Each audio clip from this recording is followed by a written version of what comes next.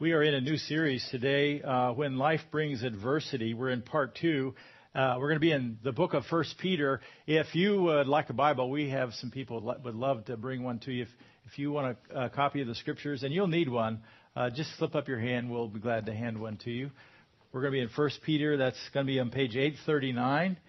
So encourage you to follow along. It's the best way to learn. And I have to just clarify, I started the series last week, and I had somebody come up to me and say I didn't preach from 1 Peter last week, and it's true. Last week was the introduction, and we focused on the author, who Peter was. John Ortberg wrote an article in Leadership Journal this last winter, and I'm going to paraphrase from it, and then read a quote. He said, "Imagine that you are handed a script of your newborn child." Now, some of you are parents and you've raised kids. Some of you have kids.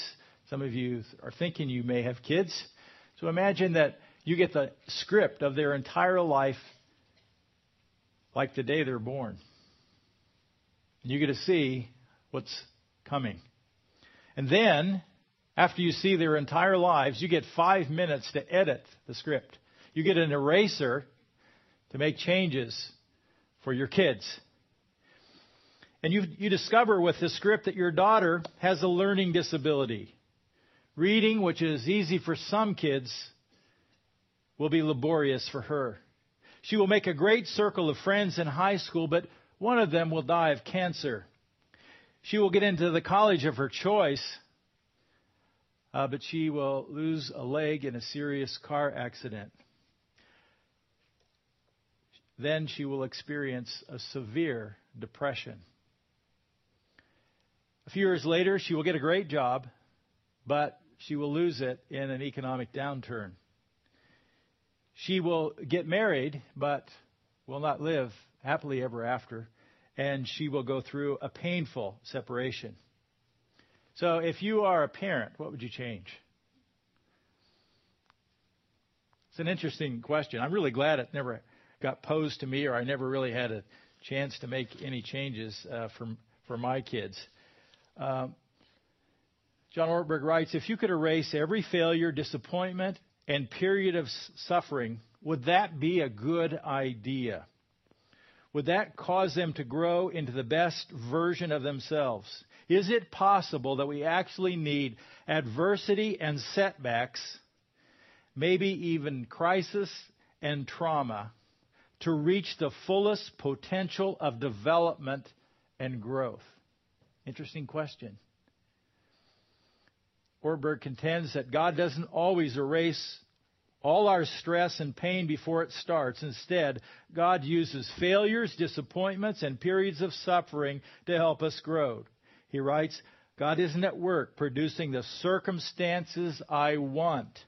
God is at work in bad circumstances to produce the me He wants." Peter would like us to understand that. And we meet this in 1 Peter chapter 1, when life brings adversity. And today, genuine faith shines brightly when life brings adversity. Verses 1 and 2, we're going to start with God and His Word. So if you want to tune in on the outline, you can follow in the outline in your program. It's page 839 for using the Bridge Bible. Verse 1 and 2, "Peter, an apostle of Jesus Christ, to God's elect strangers in the world, scattered throughout Pontus, Galatia, Cappadocia, Asia, and Bithynia, who have been chosen according to the foreknowledge of God the Father through the sanctifying work of the Spirit for obedience to Jesus Christ and sprinkling by His blood, grace and peace be yours in abundance." So, start with God and His Word. And first, we're going to learn from Peter, the apostle. He says, it just begins, "Peter, an apostle of Jesus Christ." Pretty interesting. Of course, last week we learned that Peter was given his name by Jesus. His name was Simon or Simeon, and Jesus called him Cephas, which means that's Aramaic for rock. Peter would be a rock. And in Greek, it's Petros, or for us, it's Peter. And his name was given. He's an apostle of Jesus Christ. The time is around 64 AD. Think in terms of 30 years after the resurrection of Jesus. 30 years after we kind of saw a lot of Peter's failures. Peter knew a lot about adversity, by the way. This is 30 years later. He's been a church planter. He has been a church leader now for over 30 years since Jesus went back to heaven.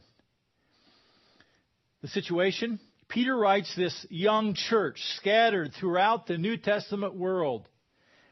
Believers who are facing persecution, trials, and adversity. Now, we're not going to know a lot because this is probably the early phases, and it's going to get much worse. Just to state it, the meaning of the word apostle, literally it means a sent one, and so Peter was sent by Jesus Christ. In fact, he was told to go into all the world and make disciples. Peter was a sent one. He was sent as a representative of Jesus Christ. One of the qualifications of an apostle in the New Testament was that he had to have seen the risen Christ. And Peter was one of those, as we saw last week, who was a follower of Jesus from the very early days of Jesus' public ministry. And so he was really discipled by Jesus for 3 years before the crucifixion.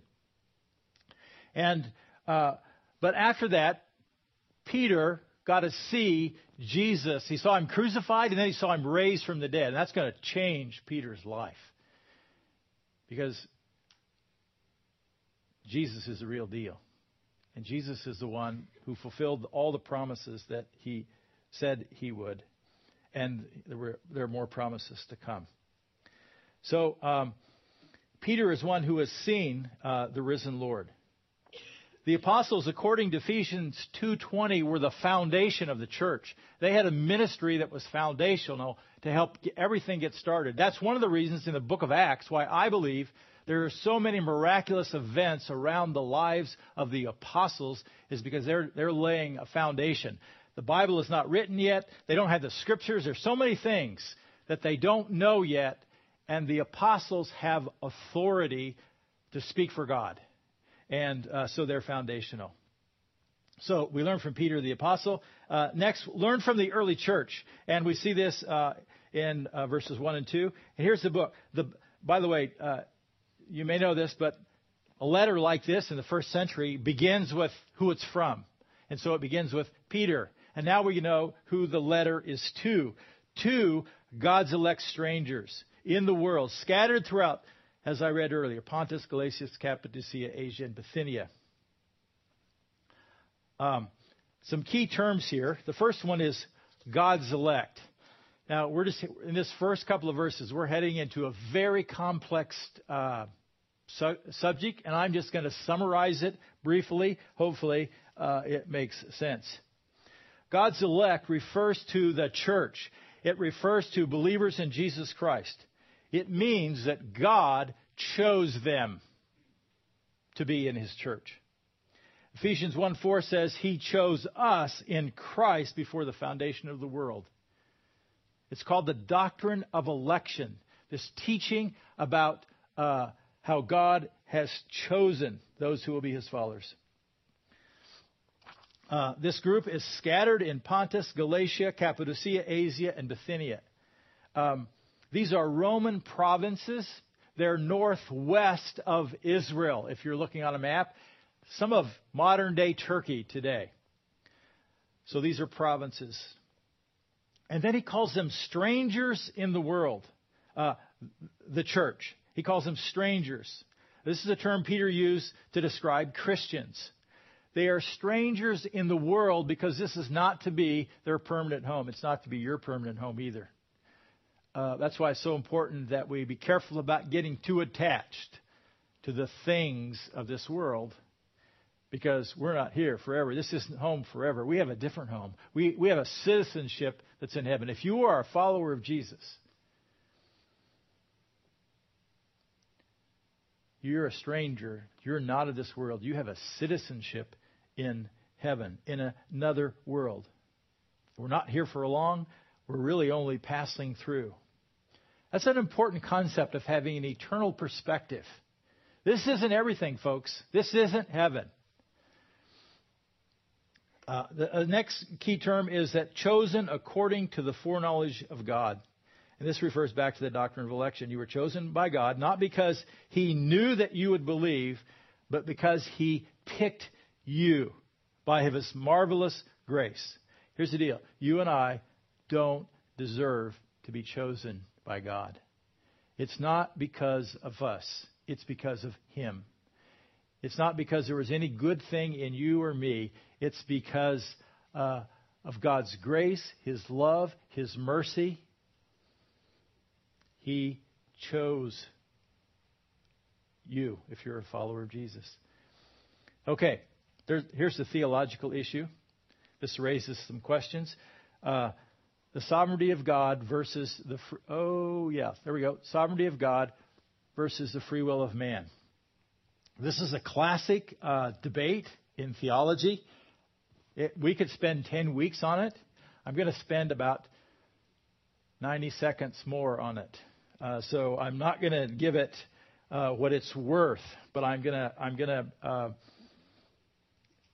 summarize here, give you my best perspective in short. This is sometimes called a divine antinomy. Two concepts. The sovereignty of God. Is God sovereign? I believe, absolutely. It's exactly what the Bible teaches. God is sovereign. He is in charge. That's why He can choose. Some people aren't comfortable with that. Okay?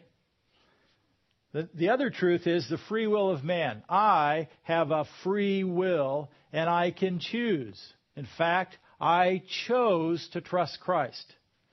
That's a true statement. If you are a follower of Jesus, you made a decision to trust Jesus Christ, who paid the penalty for your sins. It's human responsibility, okay? I have a free will. You have a free will. I believe the Bible teaches that. For example, John 3:16, for God so loved the world. I'm going on 90 seconds now. For God so loved the world that He sent His Son. And you had a choice to believe. Now, here's the deal. Those things exist in tension. Sovereignty of God, free will of man. How in the world do they work? The answer is, I don't know. They're both true. It's exactly what the Scripture says. I can live with that. I can live with that by faith. It's a divine antinomy. Here's what I'm comfortable with. I read the Scriptures. I trust the Scriptures. Here's what I'm comfortable with. Deuteronomy 29:29 says, the secret things belong to the Lord our God, but the things revealed belong to us and to our children forever. God has not revealed everything there is to know to us. But what He has revealed, this book, I can trust. God is an infinite being. He has an infinite mind, and His categories are way beyond my categories. I'm a finite person. I sometimes think I'm smart, but I'm not very smart. I have a very finite, very limited mind. And this is bigger. And I'm just comfortable to accept it by faith.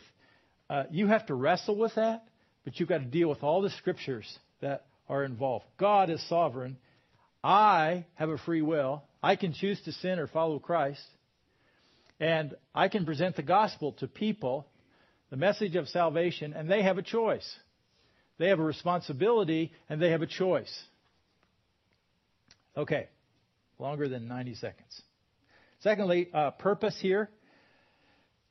The whole purpose of this writing and of this work of God is for obedience to Jesus Christ. It's through the sanctifying work of the Spirit. Chosen through the ministry of the Holy Spirit. God worked in your life. The Holy Spirit drew you to Himself. He opened your heart, opened your mind, gave you the ability to understand so that you could believe. It was the Holy Spirit at work in you to sanctify you, the sanctifying work of the Holy Spirit. That means to set apart. Set apart. God brought the Holy Spirit into your life to set you apart for Him. And any time the Holy Spirit sanctifies something, it's set apart to serve God. And that's what you were set apart for.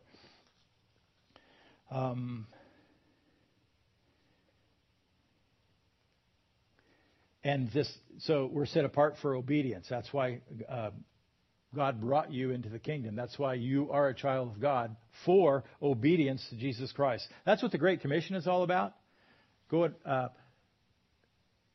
into the world and make disciples of all nations, baptizing them in the name of the Father, Son, and Holy Spirit, teaching them to obey pretty much everything, or kind of everything, or quite a few things. Teach them to obey everything. We call that a fully devoted follower of Christ. That's what the goal is, full devotion. And then we start with a normal greeting, a blessing greeting. Grace and peace be yours in abundance. Grace is God's favor. It's God's blessing. It's not deserved. Peace, Hebrew word shalom, some of you know, refers to this sense of well-being, peace in the inner circumstances. Now, as I was reading this week, it just occurred to me, we have a tendency to gloss this over just as a greeting. Here's my question to you. Peter is an example here. Do you wish God's favor on all the people around you? On the people in your life? Do you wish God's peace in abundance so it just overflows to people around you? There's Peter's example to us. So when life brings adversity, genuine faith shines brightly. And genuine faith starts with God and His Word. And I would like to suggest what we're going to see is that life is not about you. Life is about God. Okay? Problem is when we make life about us. Let's unfold this. Secondly, focus on eternal realities, not your adversities. Focus on eternal realities, not your adversities. Focus on God, not your problems. In verses 3 through 5, understand the significance of the new birth. Look at verse 3. Praise be to the God and Father of our Lord Jesus Christ. In His great mercy, He has given us new birth into a living hope through the resurrection of Jesus Christ. The first thing I want us to see is something Peter shows us here. And I'm going to put it this way. Revelation, response, and worship. Do we have that? Revelation, response, and worship. Peter responds to the revelation of God. Revelation is about God's Word, God communicating to us. Peter is responding to this grace that God has given to him, this new birth, that he is elect by the mercy of God, and he responds. This is a normal pattern for you and me. Revelation, and you respond. God reveals, God speaks. He speaks here. And you respond. Sometimes the Holy Spirit prompts you. You are to respond. It's revelation, response, and that leads Peter here to worship. Praise be to the God and Father of our Lord Jesus Christ. This is how Peter processes it. When he thinks of God's gracious act of eternal salvation, he gives praise to God. Words of worship. It's pretty simple. That's what faith is. It's responding back to God when you take God at His worth. Okay, here we go. Second part. You have received a new birth. We just read that. In His great mercy, He has given us a new birth. Peter refers to our salvation. He refers to a new birth into a living hope. He says it was given to you. It was a gift. It was a spiritual birth. Think about this. You were born physically, right? Right? Just try, somebody. I know it's warm in here. You were born physically, but You can't enter the kingdom of God with a physical birth. You need a spiritual birth. God is spirit. And so he gives a new birth, which is a spiritual birth. Jesus said we need to be born again. That's what he's talking about. Think in terms of God as a spirit, and in the flesh, I have no connection with God. But when I'm born again and given a new birth, I have a spiritual connection with God. And that's what enables me to pray and for God to hear. That's what enables me to grow and change. That's what enables me to understand and process the Word of God. So this need for a new birth, and it's a gift. Also, in verse 4, you have received an inheritance that can never perish. It can never perish, spoil, or fade. What is an inheritance? Well, it's something you get when someone else dies. And when Jesus died, he gave an inheritance to his followers. And it's an inheritance that will never perish. We know quite a bit about it in Scripture. There's a lot we don't know. It will be much greater than what we already know. It will never perish. It is eternal. Fourthly, in verse 4, you have received an inheritance kept by God in heaven for you. It's kept in heaven for you right now. For you, personally. God knows your name, and he has it marked out for you. It's kept for you. Nobody else.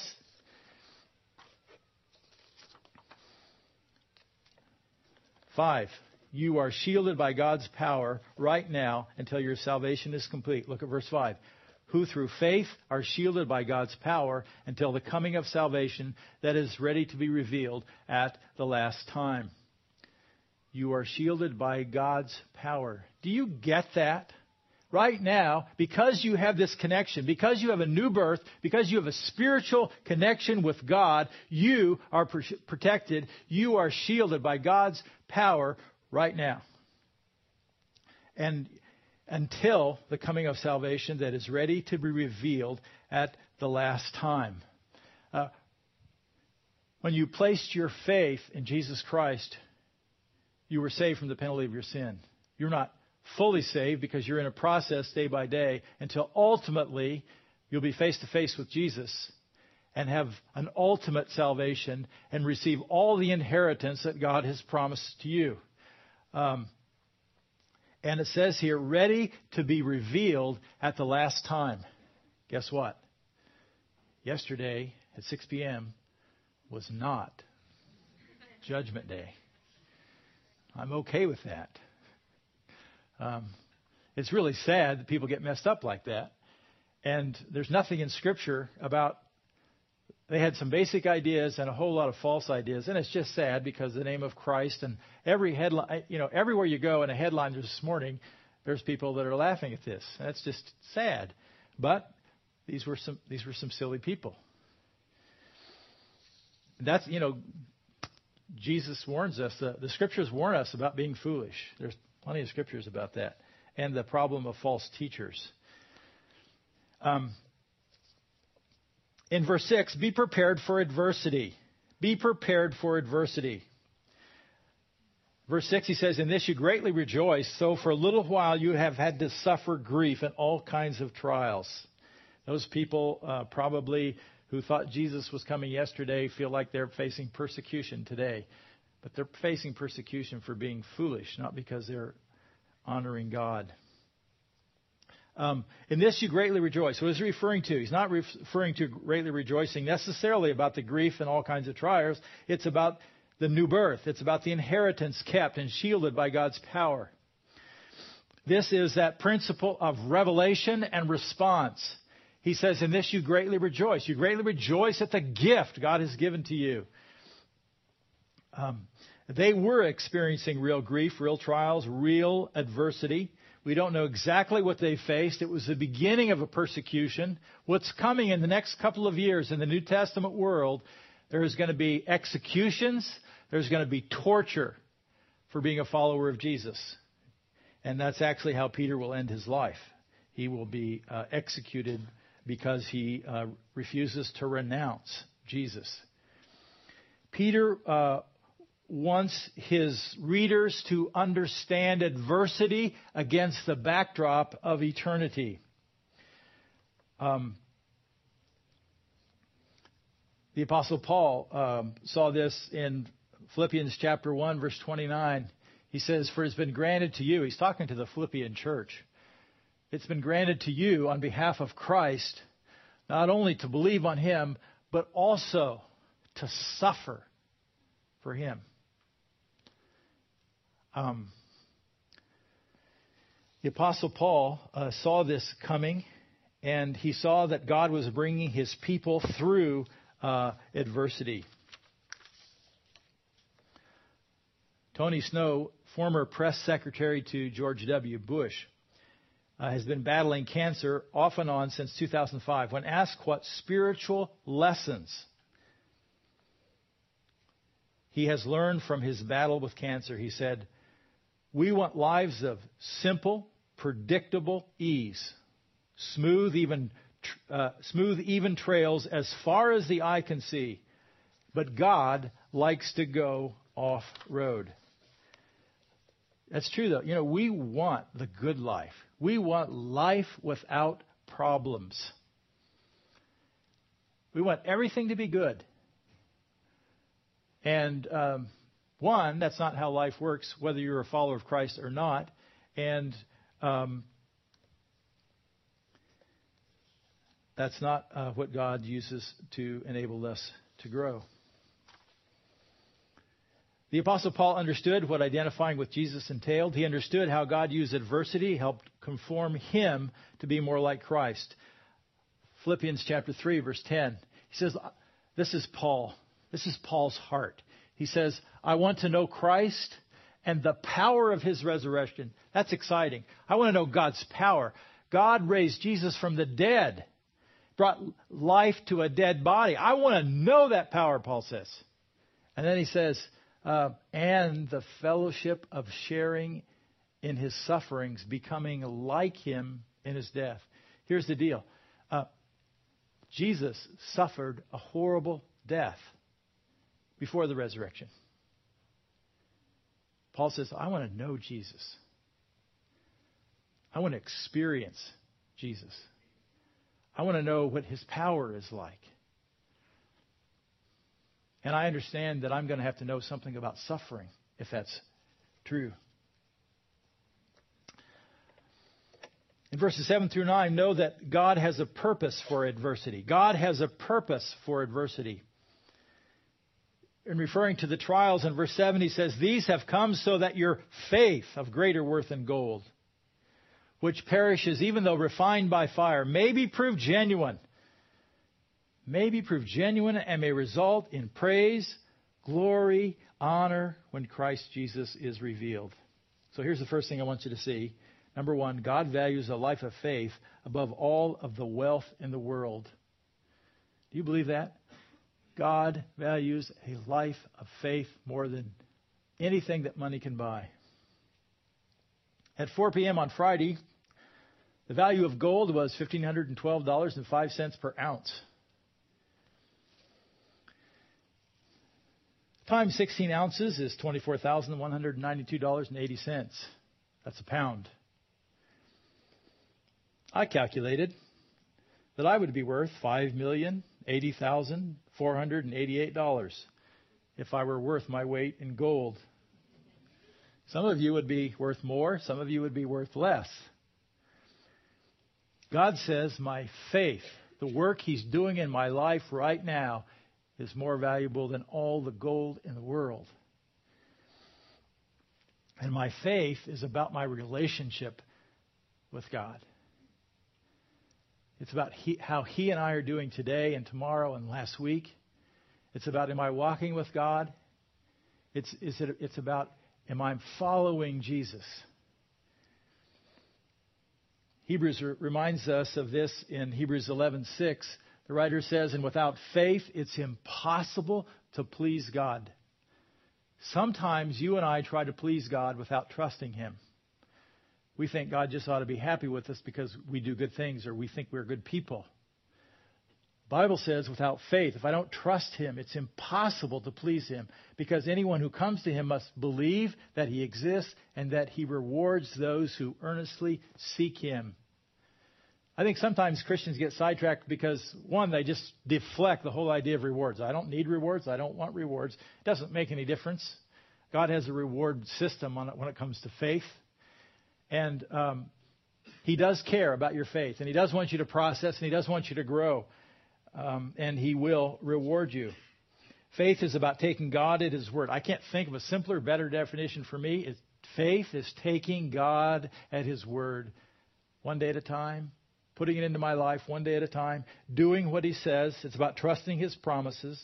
It's about trusting the eternal word of God above our circumstances. Faith is about trusting God even when his word goes against conventional wisdom. Also in verse 7, we see that adversity refines faith like fire. Verse 7 says, "These have come so that your faith, of greater worth than gold, which perishes even though refined by fire, may be proved genuine."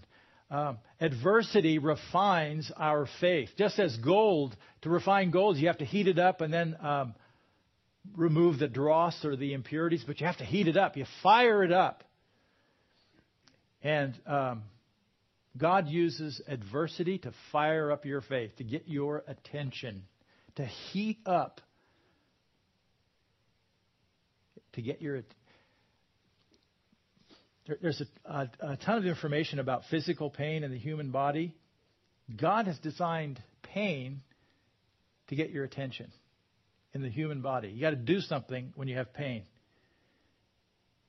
God uses difficulty, adversity, and pain in your life to get your attention, to heat up your faith, because you need him, because you can't solve your problems. It's amazing how we think we can do life when life is good. And then when life gets hard, we need God.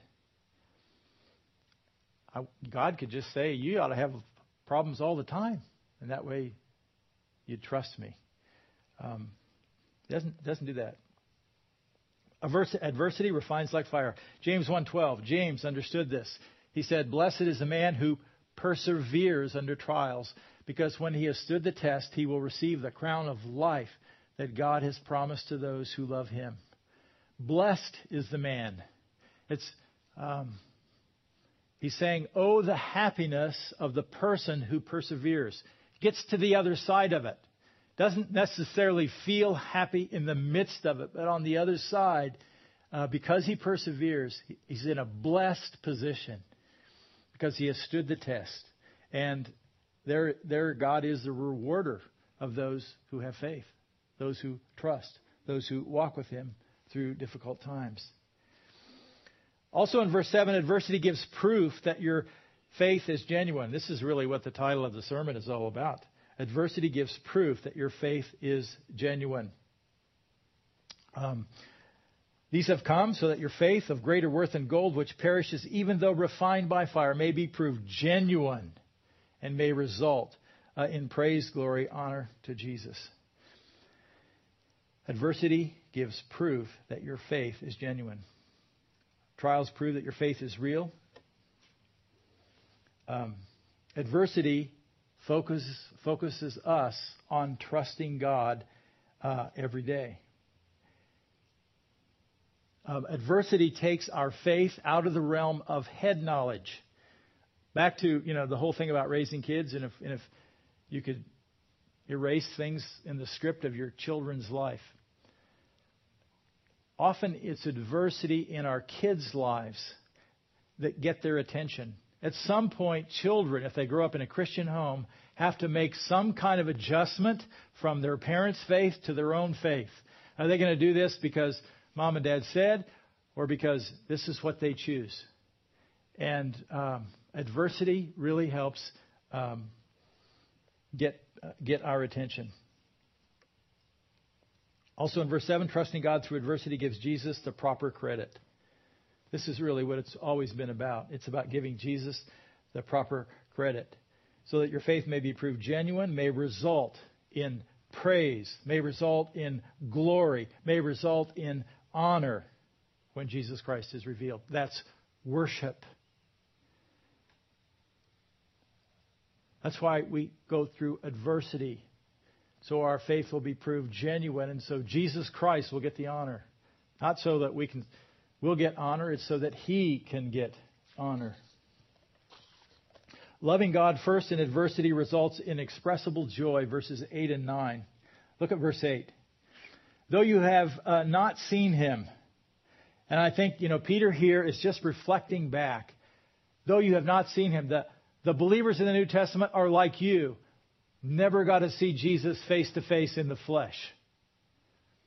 Peter did. And remember, it was Thomas in John 20, verse 29. Thomas, the doubting Thomas, and he wanted to make sure he didn't think Jesus had really been raised from the grave he said, not until I see, not until I touch will I believe.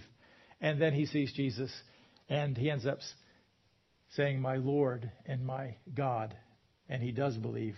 And Jesus said in John 20, verse 29, blessed are those who have not seen, you and me, and yet believe. And Peter writes, though you have not seen Him, you love Him. This is very commendable to this group.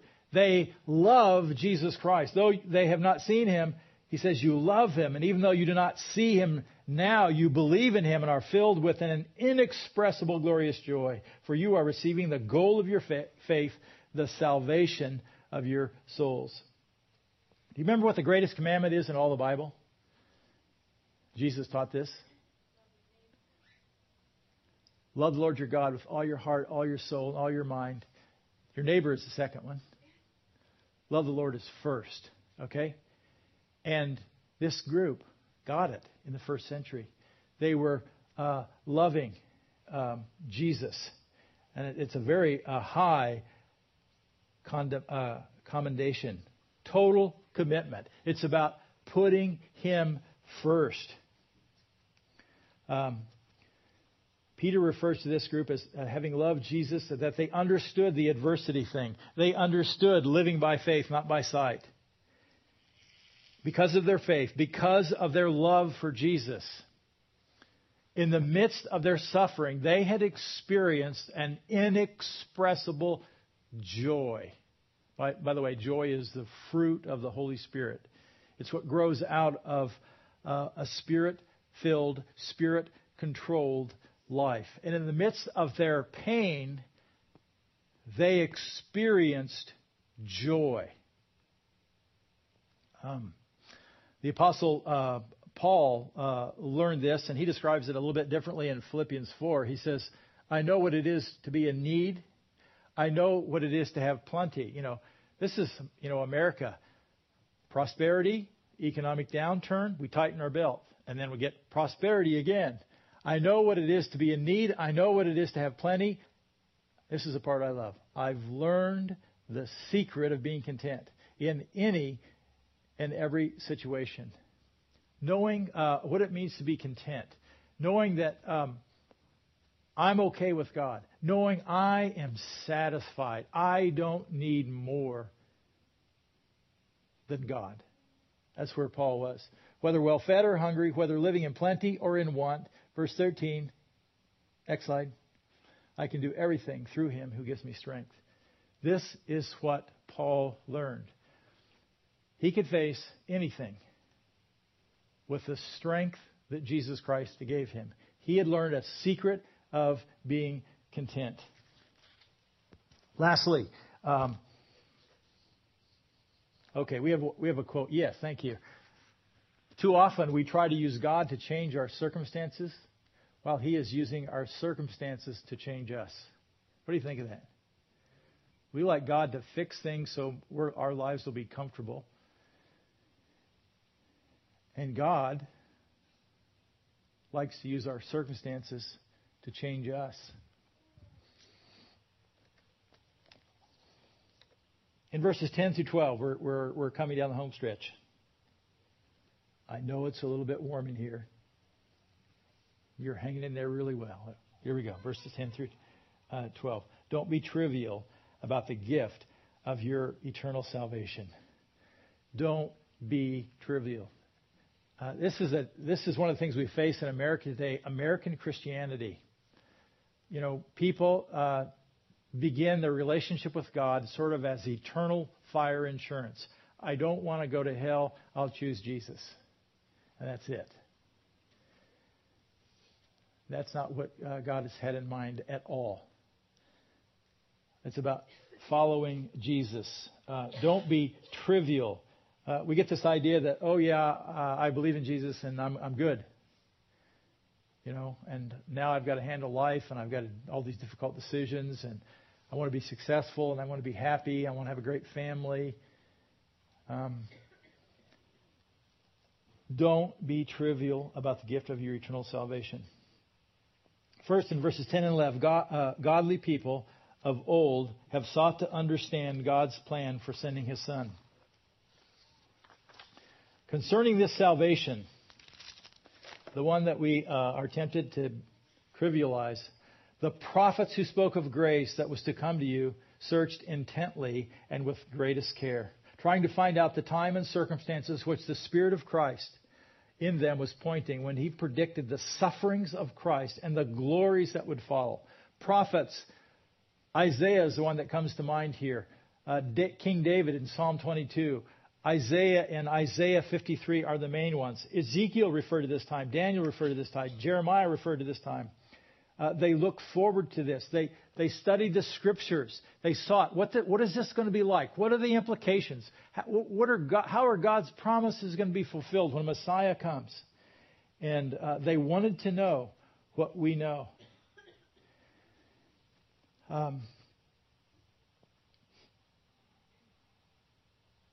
And then lastly, angels are fascinated by God's gift of your salvation through His Son. Verse 12.